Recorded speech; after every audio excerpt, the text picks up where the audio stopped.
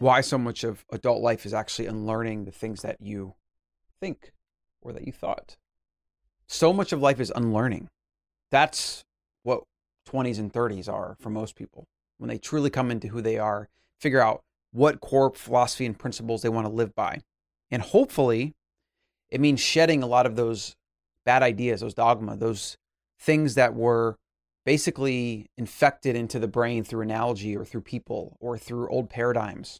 In our constantly changing environment where more information every day is released into the wild than like the last 100 years combined, the ability to think openly, to think for yourself, to not accept what somebody on TV or even your friends or your family, your parents or your siblings tell you, even if you think they know more than you or they've done their research or whatever.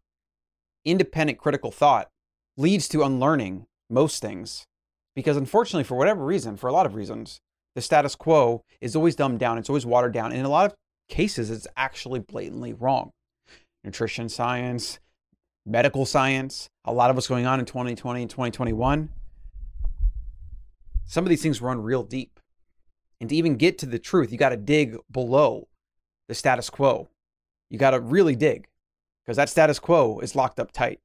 It's layers and layers and layers built on top of misinformation and subtle lies and subtle misattributions, subtle statistics, anomalies, these different things that over time calcify into a status quo belief that is actually very far from truth.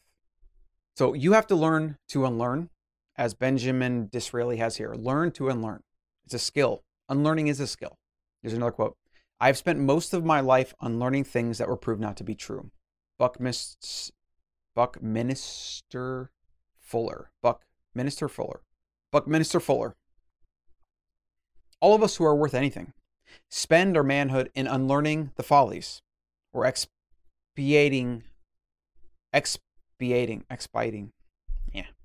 So if you went to college or school, you have a whole lot of work ahead of you, or hopefully you're already on that journey, because finding truth, becoming an independent person, becoming an adult, you're going to have to unlearn things. You're going to have to unlearn a lot of things.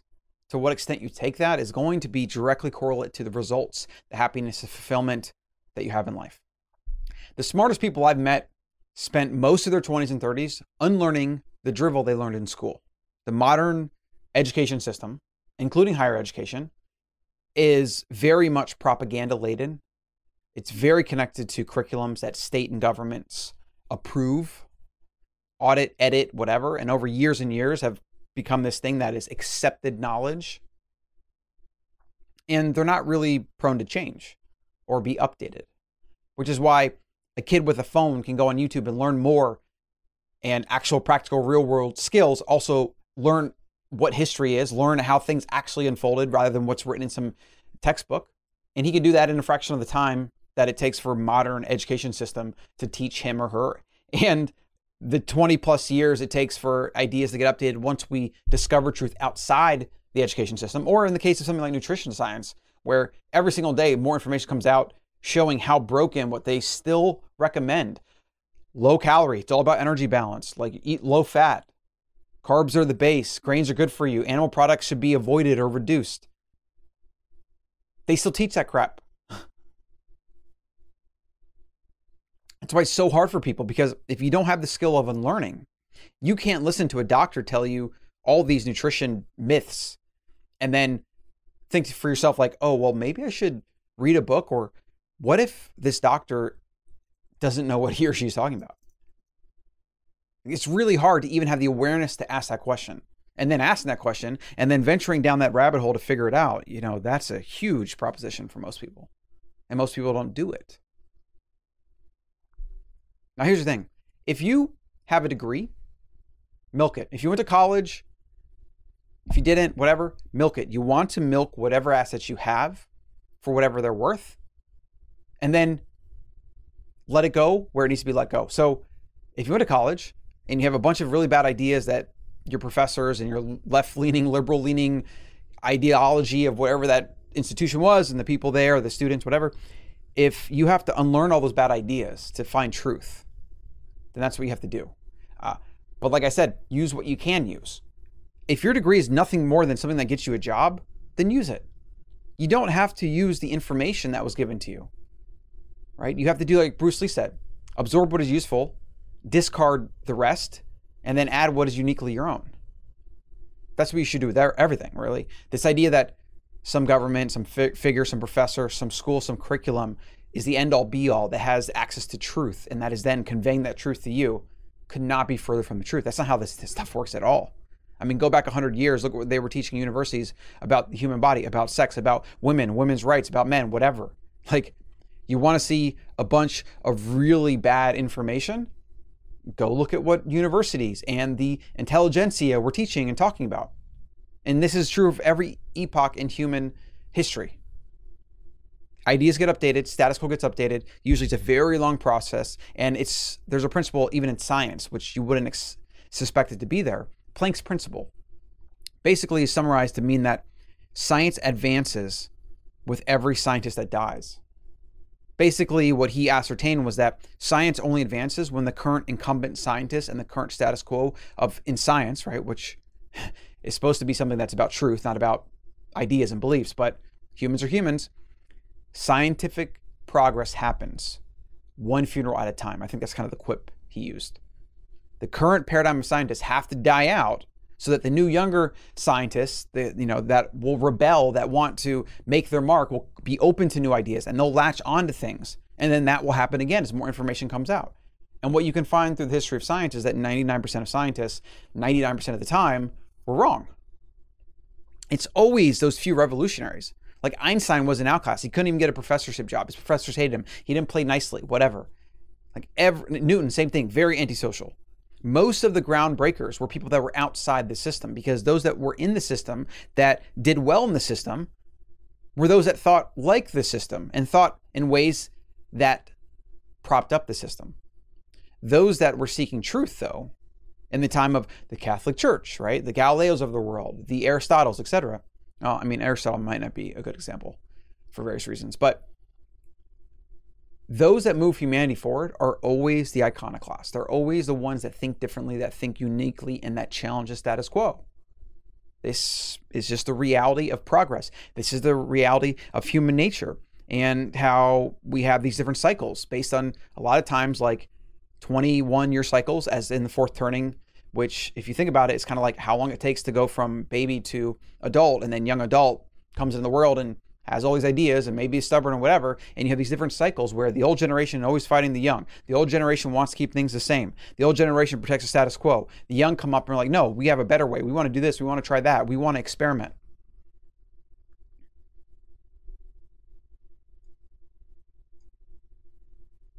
If you have student debt, pay it off fast as you can. Use your degree or whatever you got from any schooling. Use whatever is useful and discard the rest. This is hard though, because you might have to discard your entire liberal education.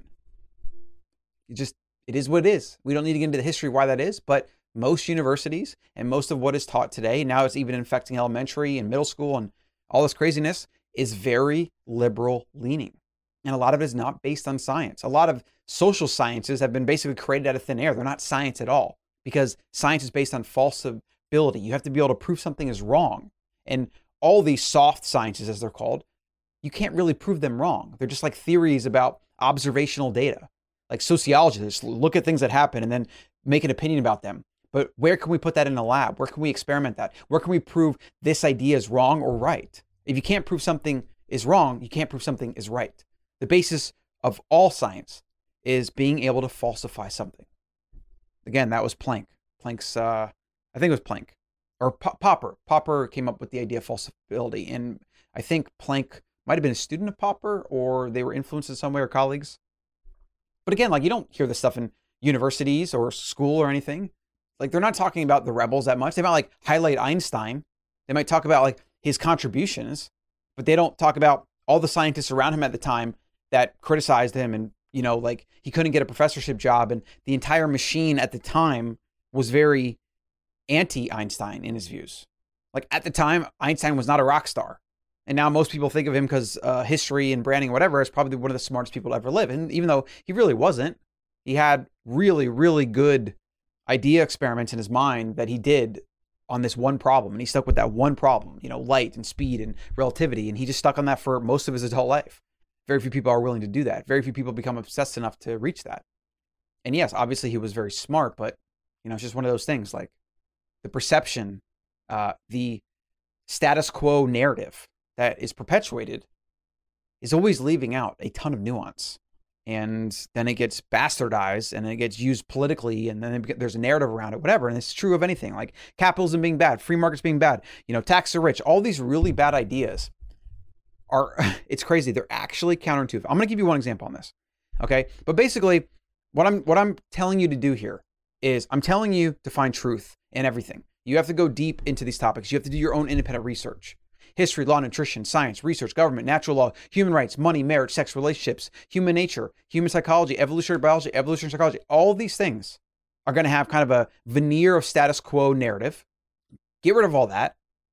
Start from the bottom. What are the first principles you know for sure? And then build up from there. And when you do that, you find that most of that status quo veneer is complete and utter horse shit.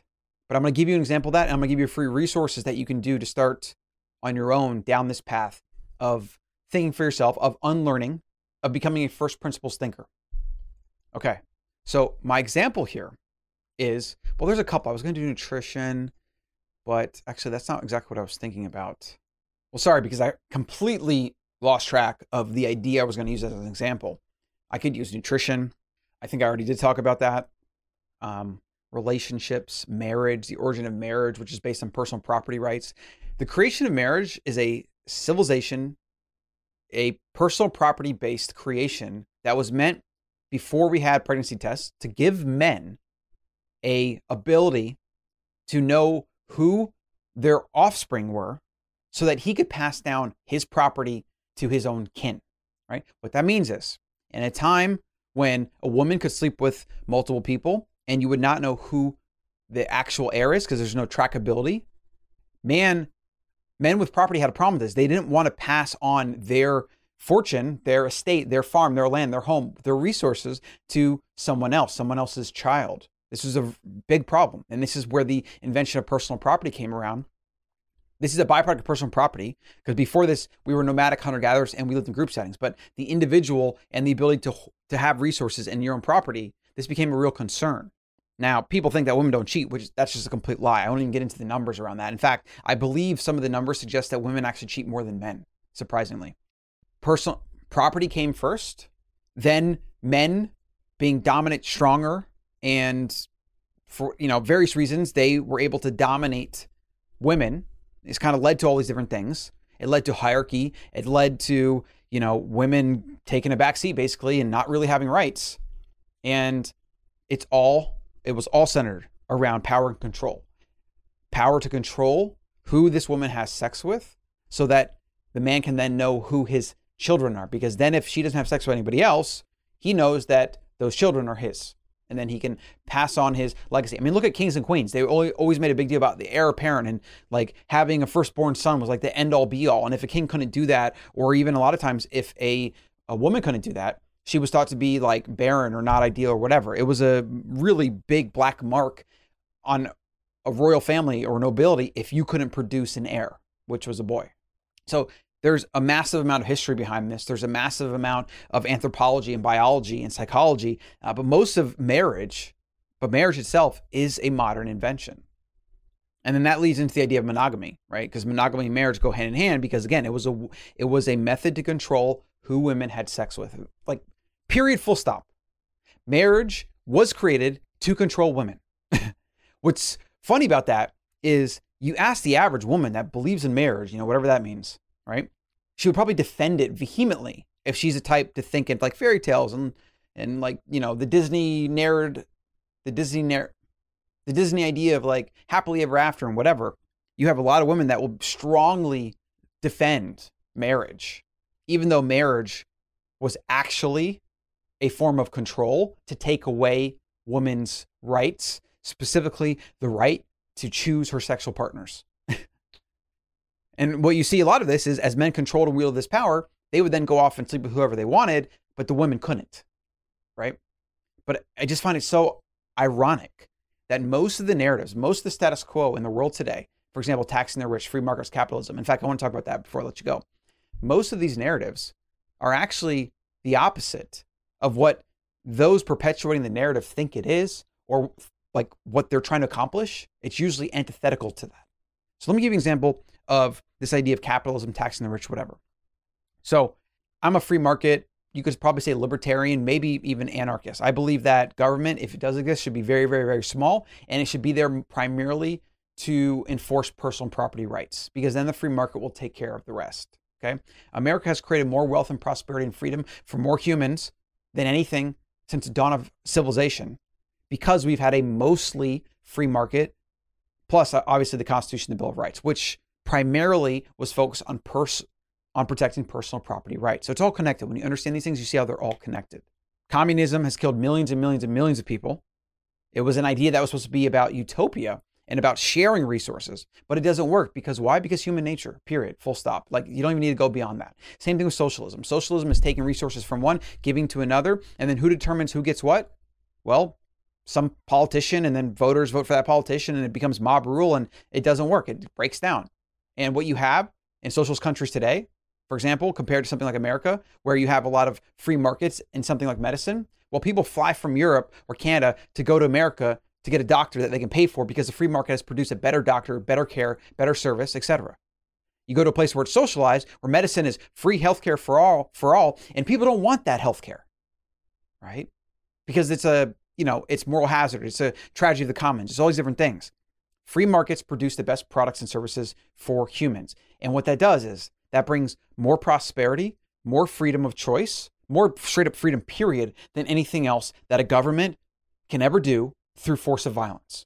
Because that's all what governments do when they disperse resources. They take one from one using violence, saying, if you don't pay your taxes, I'll throw you in jail. That's violence. They give it to another saying, you're in need because you have less or whatever. And then there's no free market mechanisms to make sure products and services are good. And then people end up not even wanting them. So this idea that you go live in like Europe and people compare it and say, well, they have free college and free healthcare, whatever. Okay, that's great, but it sucks. Nobody wants it. You see? Like this idea that government should just give things away freely, and then there's no mechanism because they'll keep paying for them, keep funding them. Nobody will basically say, it's not good, I don't want to go, or whatever. I mean, I guess some people will, but some people will always take it, and it'll just become this basically shit show that is offered, and people hail it as a success when it doesn't actually do what it's supposed to do. People don't really want that treatment. They don't really want that education because it's not based on reality or effectiveness or, surviving and thriving in the real world. Free markets promote freedom for the individual, sovereignty, freedom of choice, and the best products and services that individuals can use to pursue happiness. The free market does it than any government will ever do it, because it is free individuals engaging in commerce, and that's all it is. It's like the basics. You just let that do its thing, and if a company doesn't provide a good service or product, people will stop buying it. It will go out of business. But in America today, that doesn't happen because now banks and companies are too big to fail. So they can take ever-increasing risks. They socialize the losses, meaning taxpayers pay for it. And there's no incentive for them to improve. That's why the banking industry is just terrible. That's why the airline industry is just terrible. When you remove free markets and competition, and you come in with government interventions and regulations and all these different things, you make it worse for the consumer. And thus you suppress freedom of expression, freedom of choice. You suppress humanity. So those that talk about taxing the rich and paying their fair share, well, let me tell you something real quick. The top 10% of tax earners, the top 10% of wealthy in America pay like 70+% of all the taxes. So when you say the rich should pay their fair share, what is their fair share? Is that like 90%? Is it 99%? Like it's so illogical when you look at the numbers, and it makes no sense, the entire narrative and the entire idea. And then even more so, this idea that the rich got there because they stole from someone else. Now, in some countries, that's true. In Russia and China, where you have currency controls and you have, government intervention, you basically have fascism. Like, yes, some people can make billions because they cozy up to their political friends and they give them, monopolies, and they monetize them, and they can rig prices, and there's all these things that can happen. Absolutely. But in America, most, especially the billionaires today, did so because in a free market, they provided products and services that customers want. and then they became billionaires as a result, which means they gave people what they wanted so people could use their products and services to improve their lives and pursue happiness their own way. And as a result, they got rich, as they should. As they should. And then they still pay a ridiculous amount of taxes. And the companies they create pay even more taxes. And they create jobs and do all these other things.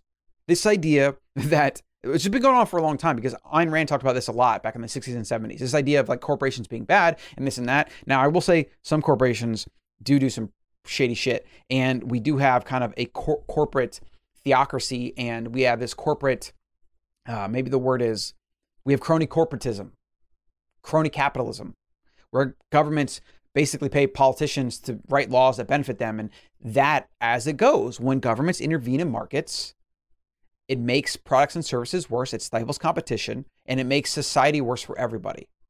Government is always the linchpin for a worse world. It always is. It always contributes to a worse world. So this idea that people have about taxing the rich and having governments intervene and do all these things, they think that it's going to make a better world, but it actually makes a worse world.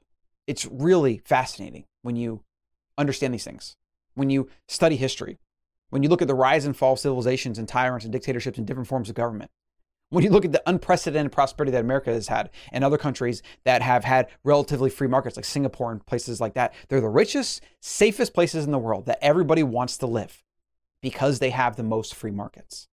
Whether or not America is going to stay that way, I don't freaking know. Because at this point, with a 50% GDP, government is 50% of GDP in America. I'm pretty sure that's the number. Somebody can maybe fact check me on that. We're sliding into socialism. I mean, America is socialist. Like, we still have free market. So it's this weird hybrid where like we still like embrace capitalism in some ways, and then we regulate some things like based on political narrative and whatever. And it's all a freaking mess, really. It really is a mess. And whether this will remain this way, I don't know. I mean, I know it won't remain this way because like the money printer itself, that's so far gone that it's going to eventually collapse, and it's going to remove a lot of power for a lot of people. A lot of people are going to suffer, and they're going to wake up and demand more from the politicians. They've been able to prop us up for so long, basically since Nixon took us off the gold standard. When that comes to a head, when that comes to a reckoning, it's going to change a lot of things. I hope it changes things for the better, but a lot of people are going to suffer. A lot of people are going to be caught off guard and be unprepared. A lot of people that thought they were getting richer will actually end up not being so rich when we have hyperinflation and things like that. So for me, that's why, I always tell everybody, you need to buy Bitcoin. Bitcoin is the best thing you can do. It's a vote. It's insurance. It's the strongest, hardest money and asset you can have ever. It's the strongest, hardest money asset you can have. It's the apex property of the human species, as Michael Saylor says. So here's a few resources if you want to do some more research on this and really start to unlearn and get to the bottom of how to think for yourself, how to think from first principles, how to unlearn the dogma gunk that has been injected into your brain, probably your whole life. What is Money Podcast, episodes 1 through 9, the Saylor series. Sapiens, that's a book. Story of the Human Body by Daniel Lieberman, that's a book. The State, is that The State? I think it's The State by Rothbard. The Sovereign Individual, The Fourth Turning, Debt, The Creature of Dr. Jekyll Island. I forget the name of the book, but it's like the Creature of Jekyll Island or something like that. That's about the Fed, the creation of the Fed. And then WTF happened in 1971. It's either 1970 or 1971. You'll find that if you Google that. That talks about Nixon taking us off the gold standard and how since then we've had the greatest income disparity ever. And it's still going on. And then I would say study fiat and inflation really, really hardcore, because this is the most important thing in your life that applies to you daily. You're in this game that you're playing, this fiat paradigm that you probably don't even know you're in. And it's the most important thing for your financial future, for your actual future, for your physical safety and wellness, especially if you're not prepared, for potentially eating in the future. Same thing for your kids. If you don't understand this and you don't prepare yourself, it's Colin.coach/Swan. That's how you can prepare yourself. Start buying Bitcoin on an auto buy, like dollar cost averaging schedule. Every single day is what I do. And then it takes the money in my bank account every week. I highly recommend you do that. If you don't understand this thing, you're going to be one of the ones that are going to understand when it's way too freaking late. And when you understand late, when it comes to inflation or trying to get into Bitcoin, when everyone else is trying to get into Bitcoin, when you understand late, you will I mean, the price you will pay, it's anybody's guess, but it's going to be very, very, very, very high. It might even be enough to actually take you into poverty. Like, I'm not being hyperbolic here or sensationalist or anything. That's the real risk here. You're operating in dollars that one day you might wake up are worth nothing or worth a fraction. And the next day they're worth even less. And you have no time to collect your thoughts and understand why this is happening and what can I do about it. This is the type of thing that you want to plan early. You don't want to be like those in Florida where I grew up. Every time a hurricane came through, they were just sitting in the highway, either trying to evacuate with everyone else, and so nobody's evacuating, they're just standing there basically, or they're trying to go to the store to get water and essentials when there's none left. You don't want to do that with inflation. It will happen probably slowly. It might take a few years for this to come to fruition, or it might even happen a little bit every year. But when it comes to a real big head where it's this massive just problem that we can no longer ignore, this Frankenstein that has to basically be put down, it's going to be a Godzilla. It's going to come through and destroy everything. Supply chains, our way of life. It's going to be like financial Armageddon is what it's going to be. Try going without electricity for a few days, without 911 for a few days, without modern comforts and luxuries for a few days. And you very quickly realize it's a fight for survival. That's it for today's show. A little bit longer than usual, but this topic is just so important. Why you need to unlearn everything and start from the ground up. And at the very least, if you have some good ideas, if you have some good knowledge, especially of things like history or biographies you've read, whatever, go to the first principles, go down deep, remove the veneer of status quo, get rid of that, and go underneath and start from the ground up. And then those things you already know that might be useful, you'll kind of lead your way up to them and then they'll connect. That's how you truly, truly think for yourself, but also it's how you actually take control of your destiny. Because for as long as you're thinking based on someone else's thinking or based on some narrative that they want you to think, you're forever beholden to whatever the risks are inherent in those bad ideas. And as I just explained with fiat and inflation, if you don't understand that game that you're playing, you didn't choose it, but you're playing it. If you don't understand that game, then when it really blows up, you're going to be hit with shrapnel. Hopefully the shrapnel doesn't kill you. Hopefully you survive, but it could. And I mean literally figuratively, and I mean figuratively and literally. That's it for today. Get on the Better Human newsletter over at Colin.coach and check out my new project, The Better Human Company, over at betterhuman.world. I'll see you in the next one.